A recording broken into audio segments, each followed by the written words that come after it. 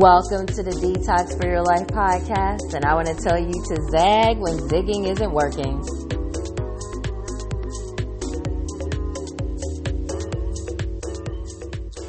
One of the definitions for zigzag is to move by going first in one direction and then in a different direction and continuing on in this way. A lot of people have been reassessing where they are in life, what matters most, what they want their lives to look like moving forward. But for some, like those of us who are Gen Xers, making change isn't easy. Reason being, one, our mindset. Another reason is feeling like we've come too far in life to change now, to start over, to do something different. It could be the fear of doing something new, or it could be the fear of the unknown, fear of failure. See, because you may not like where you are or what you're doing or what your life looks like right now, but you've probably gotten good at it. So there's nothing to fear, right? Wrong. But it also may be feeling like you're just too old to change, which is definitely not true. George Bernard Shaw has a quote that says, "Life isn't about finding yourself. Life is about creating yourself." So if you ever felt like life is passing you by, felt uncertain about what you want to do with your life, what you want for your life, or that by a certain age you should already know what it is and how you're going to go about doing it, you always have an opportunity to create it.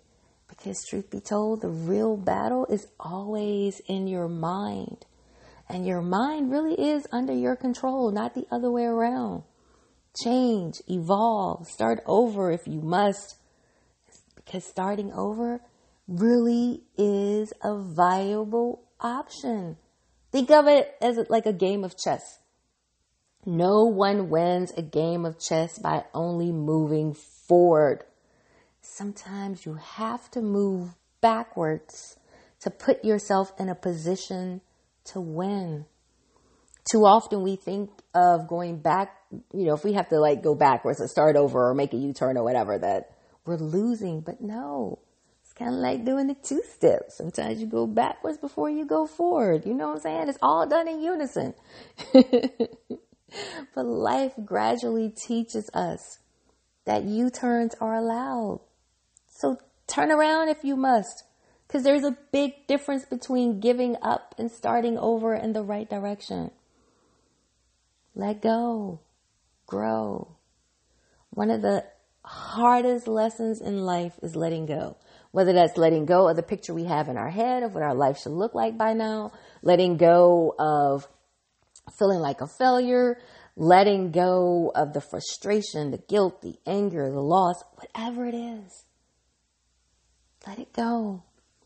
Change is never easy. You fight to hold on and you fight to let go, but letting go is usually the healthiest path forward because it clears out those thoughts that aren't serving us and those choices from the past, and it paves the way for us to make the most positive use of the present.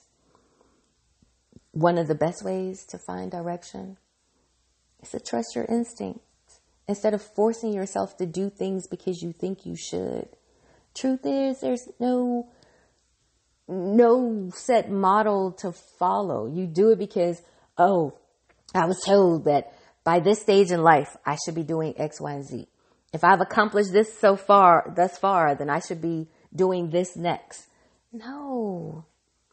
There is no set time frame for doing anything. You truly can do things in your own time without having to worry about being behind. Sometimes it's the things that we do that feel like stalling or getting us off track that ends up being the most helpful for our growth. And also perhaps you need to just get quiet. Got all this noise going on around you, all this busyness. Just busyness. when you really just need to get quiet. Because silence and solitude go hand in hand. Learn to be alone with your thoughts. Because the quieter you become, the more you're able to hear.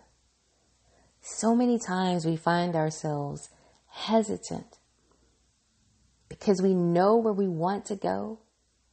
Because earlier I mentioned how we may not know where we want to go, but now I'm talking to the people who know where they want to go, but they don't know how to start. That could be you may want to build your own business, start your own business, but you're not sure how to get started. You want to enter a new career field, but you're not sure how to get there. Whatever that thing is, it's not about the how, it's about the where. You need to be moving towards something in life, a goal, a direction, a destination. Don't dwell on the details. When you get bogged down in the details, you're not moving, you're not starting, you're just bogged down in the details. So just get started. How you'll get there is something that will unravel as you begin the journey towards the destination. But you must start moving first. Walk, crawl if you must. But the way of how will present itself to you. You'll figure it out as you go. Many of you have heard me say, build a plane as you fly. That's true. You'll figure it out as you go. So I know you feel like, but Nicole, I feel like I'm behind the curveball, or, I haven't found my way or come into my own, as the old folks say. I'm this far in life, I'm middle age. What do I do? But I want to share the names of some people who didn't come into their own until they were 40 and over. Let's look at Samuel L. Jackson. He was in Spike Lee's movie, Do the Right Thing, at the age of 43, and Pulp Fiction at the age of 46. And I bring up those two movies because those are the ones that really put him on the map.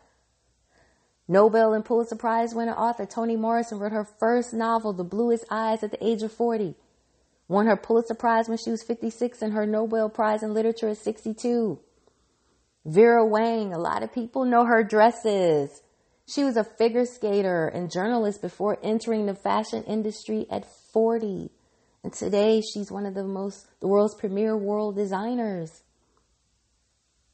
The guy who created The Gap, he was 40. He had no experience in retail when he opened the first Gap store. We all know Colonel Sanders. We all know KFC. He was 62 years old. If you were a broke college student, you probably had instant noodles. The guy whose name I can't pronounce, he was 50 years old when he invented instant noodles. And then his next invention, Couple Noodles, he was 61. A Japanese real estate mogul whose name I also can't pronounce. And since I can't pronounce it, I'm not going to mess it up. He became the richest man in the world after he quit his position as an economist professor at the age of 55. He was 55 when he stopped being a college professor and went into real estate. He built one of the largest real estate empires in downtown Tokyo.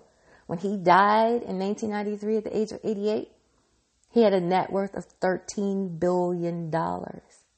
So in 33 years, he built $13 billion. He didn't start till he was 55. Ray Kroc spent his career as a milkshake device salesman before buying McDonald's at the age of 52 in 1954, and he grew it into the world's biggest fast food franchise. Everybody knows McDonald's. He was 52 when he started. You were born with wings, so why prefer to crawl through life? The garden of the world has no limits except the ones in your mind. Zag if zigging isn't working. I'm Nicole L. Turner, your mindset coach, helping you shift the way you think so you can change the way you live. If you're in need of a mindset coach, you can find me at NikkiTalksMindset.com, and that's Nikki, Nikki.